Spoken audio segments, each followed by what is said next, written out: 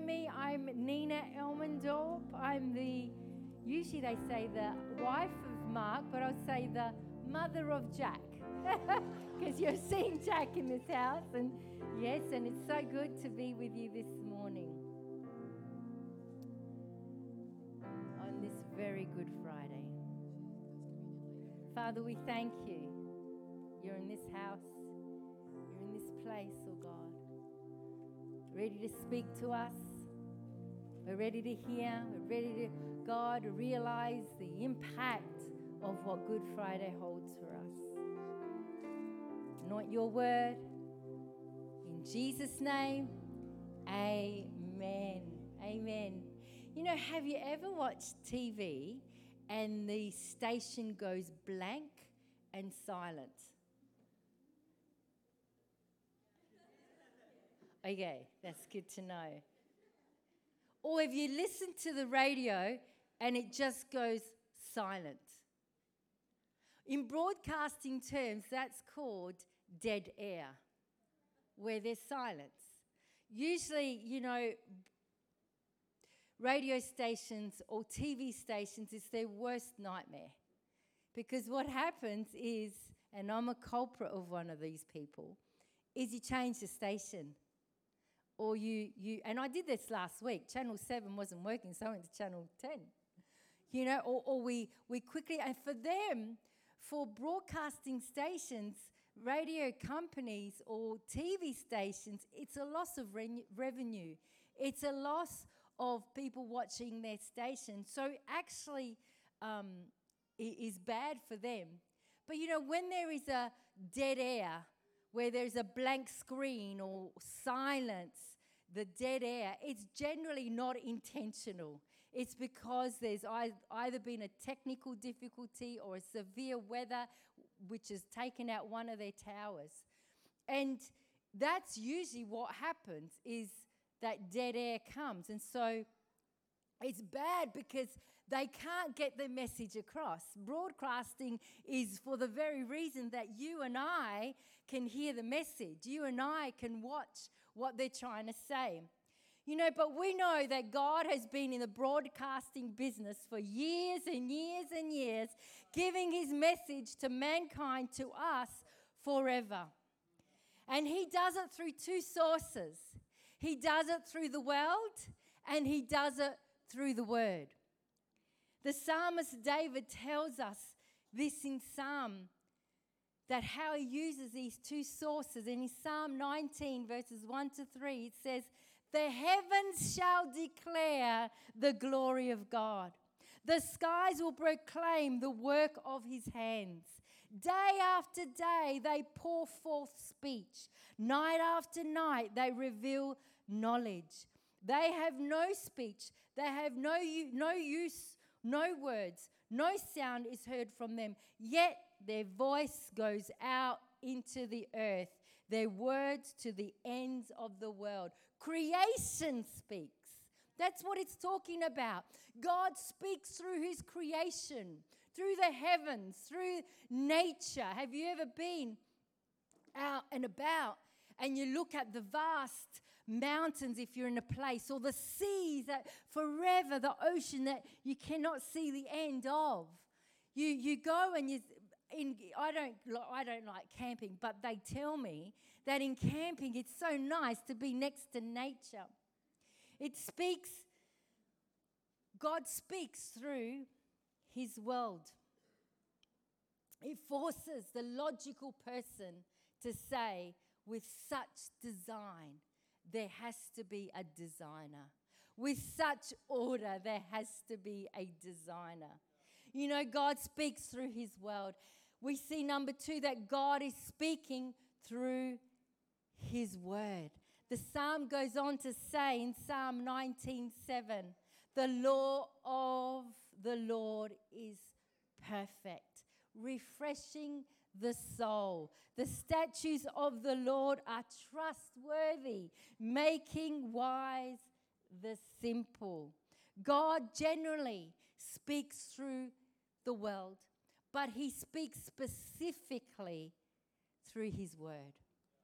When you pick up your Bibles, we here we see the word of the Lord to us. Did you know for 15 long centuries in the Old Testament that God was speaking through his word? For 15 long centuries, then something happened. Suddenly there was a period of silence. There was dead air where God no longer spoke. There's 39 books in the Old Testament where God was speaking. And the last book of the Bible is Malachi. And as you turn the page, we turn into Matthew, which is the start of the New Testament. They say women can do two things at once. No, they can't. And in between Malachi and the New Testament, there was silence for 400 years. God did not speak for 400 years. You wouldn't think. You think it's a continual revelation. We just turn the page. God's still speaking. For 400 years, he did not speak. That was the last word, was in Malachi. But did you know that in that time where he wasn't speaking, the theologians of the day say they call them the silent years. Broadcasting call it the dead air. God was not giving any messages for 400 years. Suddenly one night outside the city of Bethlehem, a bright light shone on shepherd men, and an angel of the Lord appeared, which freaked them out. You could imagine a bright light, an angel standing before you. After 400 years of dead air, the message was, don't be afraid. I bring you good news that will bring great joy, and to all the people, the Savior, the Messiah, the Lord has been born. After 400 years of silence, we hear God speaking again. Emmanuel, God with us. God has been born. That little boy grew up. That little boy, Jesus Christ, grew up, and he continually spoke. He spoke incredible words. He spoke messages to the disciples, to the people of the day. Today, he's still speaking to us through his word. That voice, the voice of God through human body, Jesus Christ, gave us so many words, so many teachings, so many revelations. To this day, they teach us. His words teach us. They guide us. They encourage us. And they free us. His words were amazing. They say that the greatest sermon ever spoken was the Sermon on the Mount that Jesus gave. It was recorded as the greatest sermon. You know, we think of his words. When we read the Bible, we recall the words of Jesus. We think of his parables. They changed lives back then, but they're changing lives today as we hear him speak to us through his parables. Think of the personal words that he gave individuals. The woman who was caught in adultery, ready to be stoned.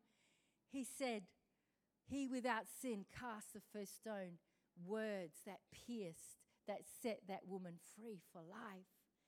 His words continually speak to us. But then, one day, one Friday, at 12 o'clock in the afternoon, suddenly there was silence again, dead air. As Jesus was taken and as he was put upon a cross and executed by the city of Jerusalem. Let's read it from Luke's perspective. Luke chapter 23, verses 44 to 46. It was now about the 6th hour. In Jewish time, that's recorded as the 12th hour in our day, in our time. So that's lunchtime, midday. And there was darkness over the whole land until the 9th hour, which is recorded as 3 in the afternoon. While the sun's light failed and the curtain of the temple was torn in two, then Jesus, calling out with a loud voice, said, "Father, into your hands I commit my spirit." And having said this, he breathed his last. This was the last saying of the 7 sayings that Jesus said on the cross. The last of God's broadcast through his Son Jesus Christ were, "Into your hands I commit my spirit." A couple of things to note at Jesus' crucifixion is we're told that darkness covered the land. There was 3 hours of total darkness, total silence, total dead air. But if we go back 33 years before, at his birth, there was brightness, there was light, there was God speaking in the skies that shone all over Bethlehem. His birth accompanied by light, his death accompanied by darkness. His birth accompanied by the bright light which shone, because it was the light of the world coming into the world. But now there is darkness, midday black, because the light of the world has been extinguished on earth. There was silence. There was dead air. Jesus had actually died and wasn't speaking any words. Darkness covered the earth. Imagine being there. Imagine being at that cross. Imagine being the disciples who probably never really believed that Jesus would actually die, like dead die, like no movement death, like no breath dead. So they're like, imagine his followers going, "I don't think this was supposed to happen. He'd said, but I didn't think it was really going to happen." But then Luke says that at that time in darkness, we hear what happened, that the veil, the curtain in the temple, which separated the holy room from the Holy of Holies, which measured 20 meters high. That was really high. 20 meters high is this curtain, a couple of inches thick, right? Was torn from top to bottom. Matthew says it wasn't torn from bottom to top. Mankind never tore it, but God spoke through tearing that curtain. From the top to the bottom, God tore the veil. The curtain that separated mankind into the presence of God. That separated. There only a priest could go in that place. We could never go in that place of the Holy of Holies. But the curtain was torn once and for all, saying, no more sacrifices are needing. That's what God is saying. No more sacrifices are needing. You don't need to go and buy a pigeon and sacrifice and bring it to me. No more. The curtain is torn. Jesus paid the price once and for all. Isn't that awesome? Do you want to give him a hand this morning? It's done once and for all. Jesus paid the price. We can come to church without a goat. Dead goat on our neck. Thank God for that. We don't have to bring it to Pastor Joe and say, Joe, can you go in? Can you ask God about this? It's torn. It's free. We can come to church. We can stand. We can worship. We can sing. We can come straight into the presence of God, whether we're in church, whether we're at home, whether we're driving, wherever we are. There is no separation any longer. Jesus' words as he's on the cross says, Father, into your hands I commit my spirit. And he breathed his last. Jesus was in total control, not those who crucified him. Jesus gave up his spirit. Jesus said, I give up my spirit. Just before those words, we read that Jesus said, Father, forgive them. Then he says, and into your hands I commit my spirit. Yes, it was a human execution, but it was a divine intervention that happened. God giving his only son for the sin of the world. For our sin, God gave his son. You know, usually people, when they're crucified, they last for days on end. It's a terrible death. It's a slow death. But Jesus said, it is finished. He was in total control. And as he gave up his last breath and died, it would seem that was the end. No more broadcasting, no more miracles, no more hearing the voice of Jesus, no more messages, just silence. Just like it was for 400 years. Then God, who spoke for 15 centuries, then silence for 400 years. Then he spoke again through the birth of Jesus Christ and the life of Jesus. And now he's no longer speaking after Jesus' death. There is silence again. While the women wept, the disciples run away. They're all confused. They're all sad. The demons are the only one talking. The only ones rubbing their hands going, woohoo! He's dead. It's done. There's silence. Finally, they thought, we got him. He's dead forever. But God has not done speaking. God has so much more to say. And he would say, death has not the final word. Jesus Christ is the final word. Yes, that deserves a clap. Jesus actually died on the cross for you and I. I got to give him a clap.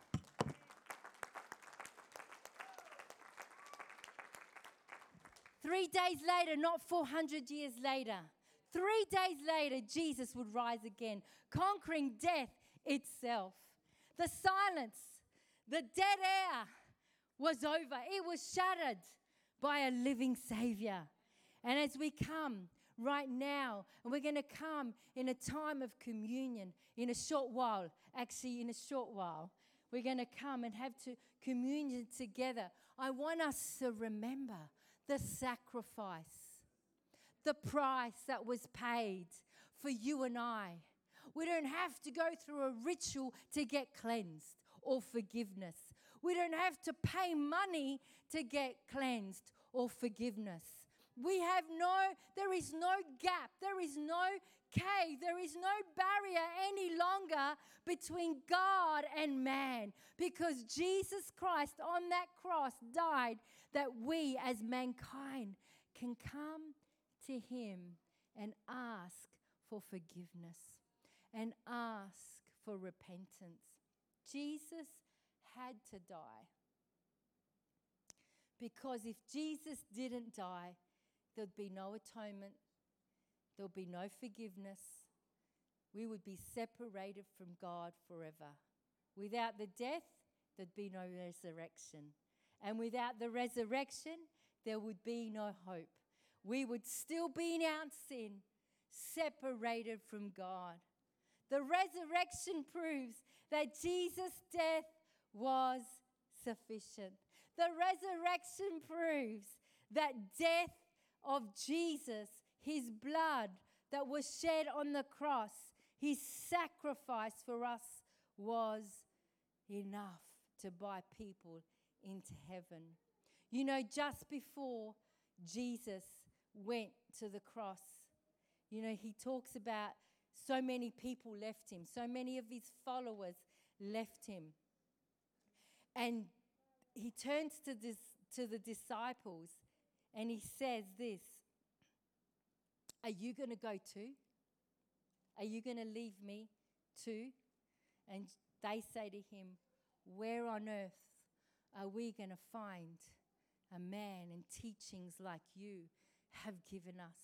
There is nowhere and no one to go to, because you have given us life, breakthrough, deliverance. You have given us a pathway. You are showing us the way.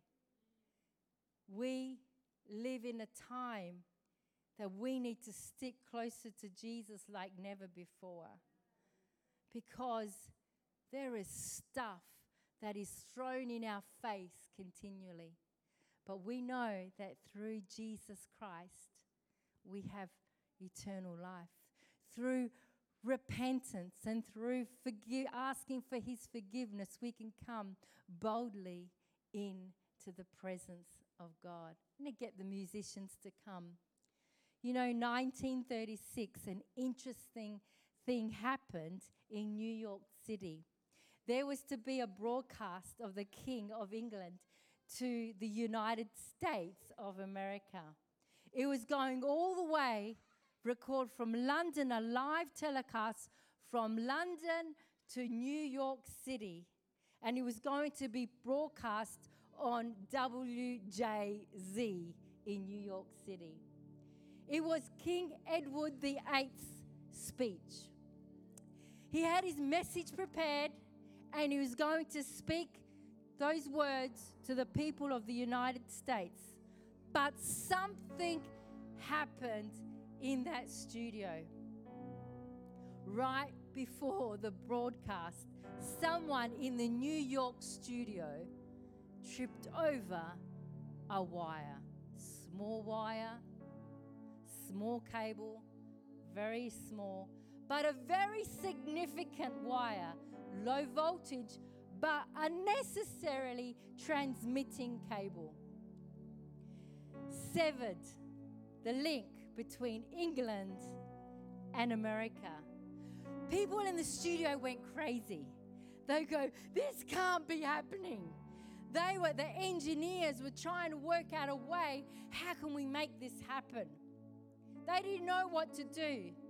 Oh no, the voice of King Edward VIII is not going to be telecasted.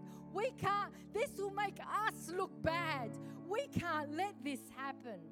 But a very quick thinking, clever apprentice engineer, in just seconds before that telecast came through, he grabbed both wires, and with his hands, he became the link between the bridge from England through to the United States. And through his body, it worked. That telecast, that message went through. That speech from King Edward VIII was telecasted on that broadcast. Through the body of a human being, the signal was transmitted. The speech was heard. Well, 2,000 years ago, Jesus came. He was the Son of God, and he was the link between heaven and earth. He was that link. He was, so to speak, that cable, broadcasting the message. No more sacrifices, no more silence.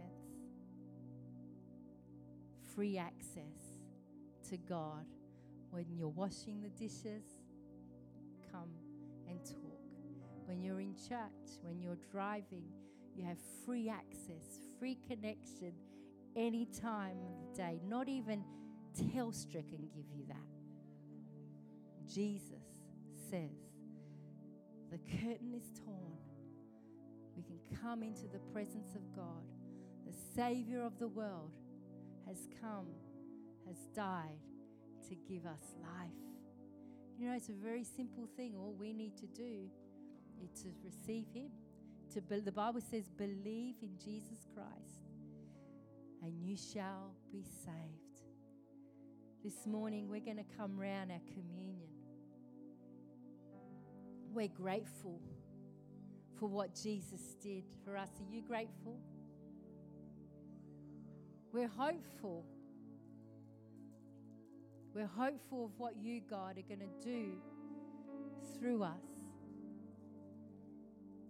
I want you to stand right now as we come, ready to receive the emblems. Lord, as we're about to receive these emblems, these elements, I pray that as we take this bread, that's speaking of your shattered body, your whipped body, your body that was whipped, body that bled for us on our behalf, that we don't have to go through life, oh God, without Jesus, without forgiveness.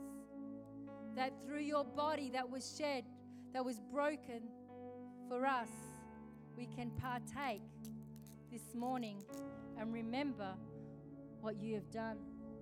Father, we partake right now of this wafer and we say thank you. We remember, Lord Jesus, blood that was shed for our sins. Thank you. Thank you, Jesus. Just take a moment just to thank Him on your own behalf. Thank Him for what He's done for you. Thank Him for the sacrifice. Thank you for your salvation. Father, I thank you. I don't need to do it in my own strength, but it's through you I can do things. Thank you that the curtain's been torn, that I can come straight into your presence at any time. Thank you for suffering and enduring great pain on my behalf. Thank you. Thank you, Jesus. We partake right now of this grape juice. You're a willing sacrifice. You bridge the gap between us and God, to give us a living hope, to give us salvation. We say, thank you, thank you, thank you.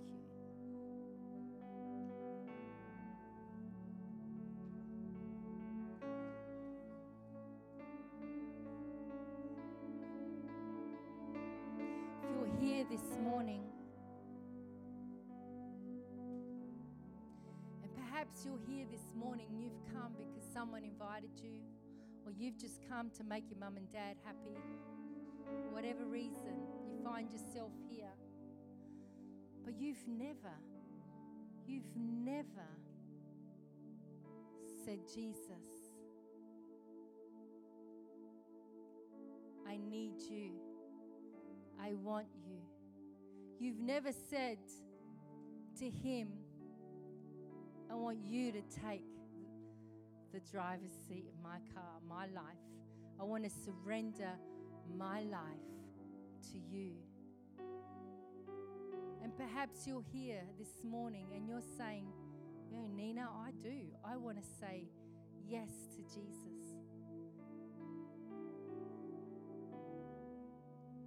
If that's you this morning, I want you to raise your hand. I'm not going to embarrass you. Not going to get you at the front, but I do want to acknowledge and pray with you. A prayer, a simple prayer that says, I believe, I confess, and I receive. Anyone here as I look around? Well, it looks like we're all believers here today, and we rejoice in the fact that we have salvation through Him, that we have redemption through Him. And perhaps here you are here and you're saying, no, I'm not going to do it. Do you know what? All I want to say to you, don't miss your opportunity. because we never know. We never know. We never know what is going to happen this afternoon, tomorrow. And the greatest thing is to be right with our Savior, the one who died for us, that we can have eternal life, that we have eternal life once and for all, that our separation from God no longer exists, and we can have that living hope that is promised. Amen. Amen.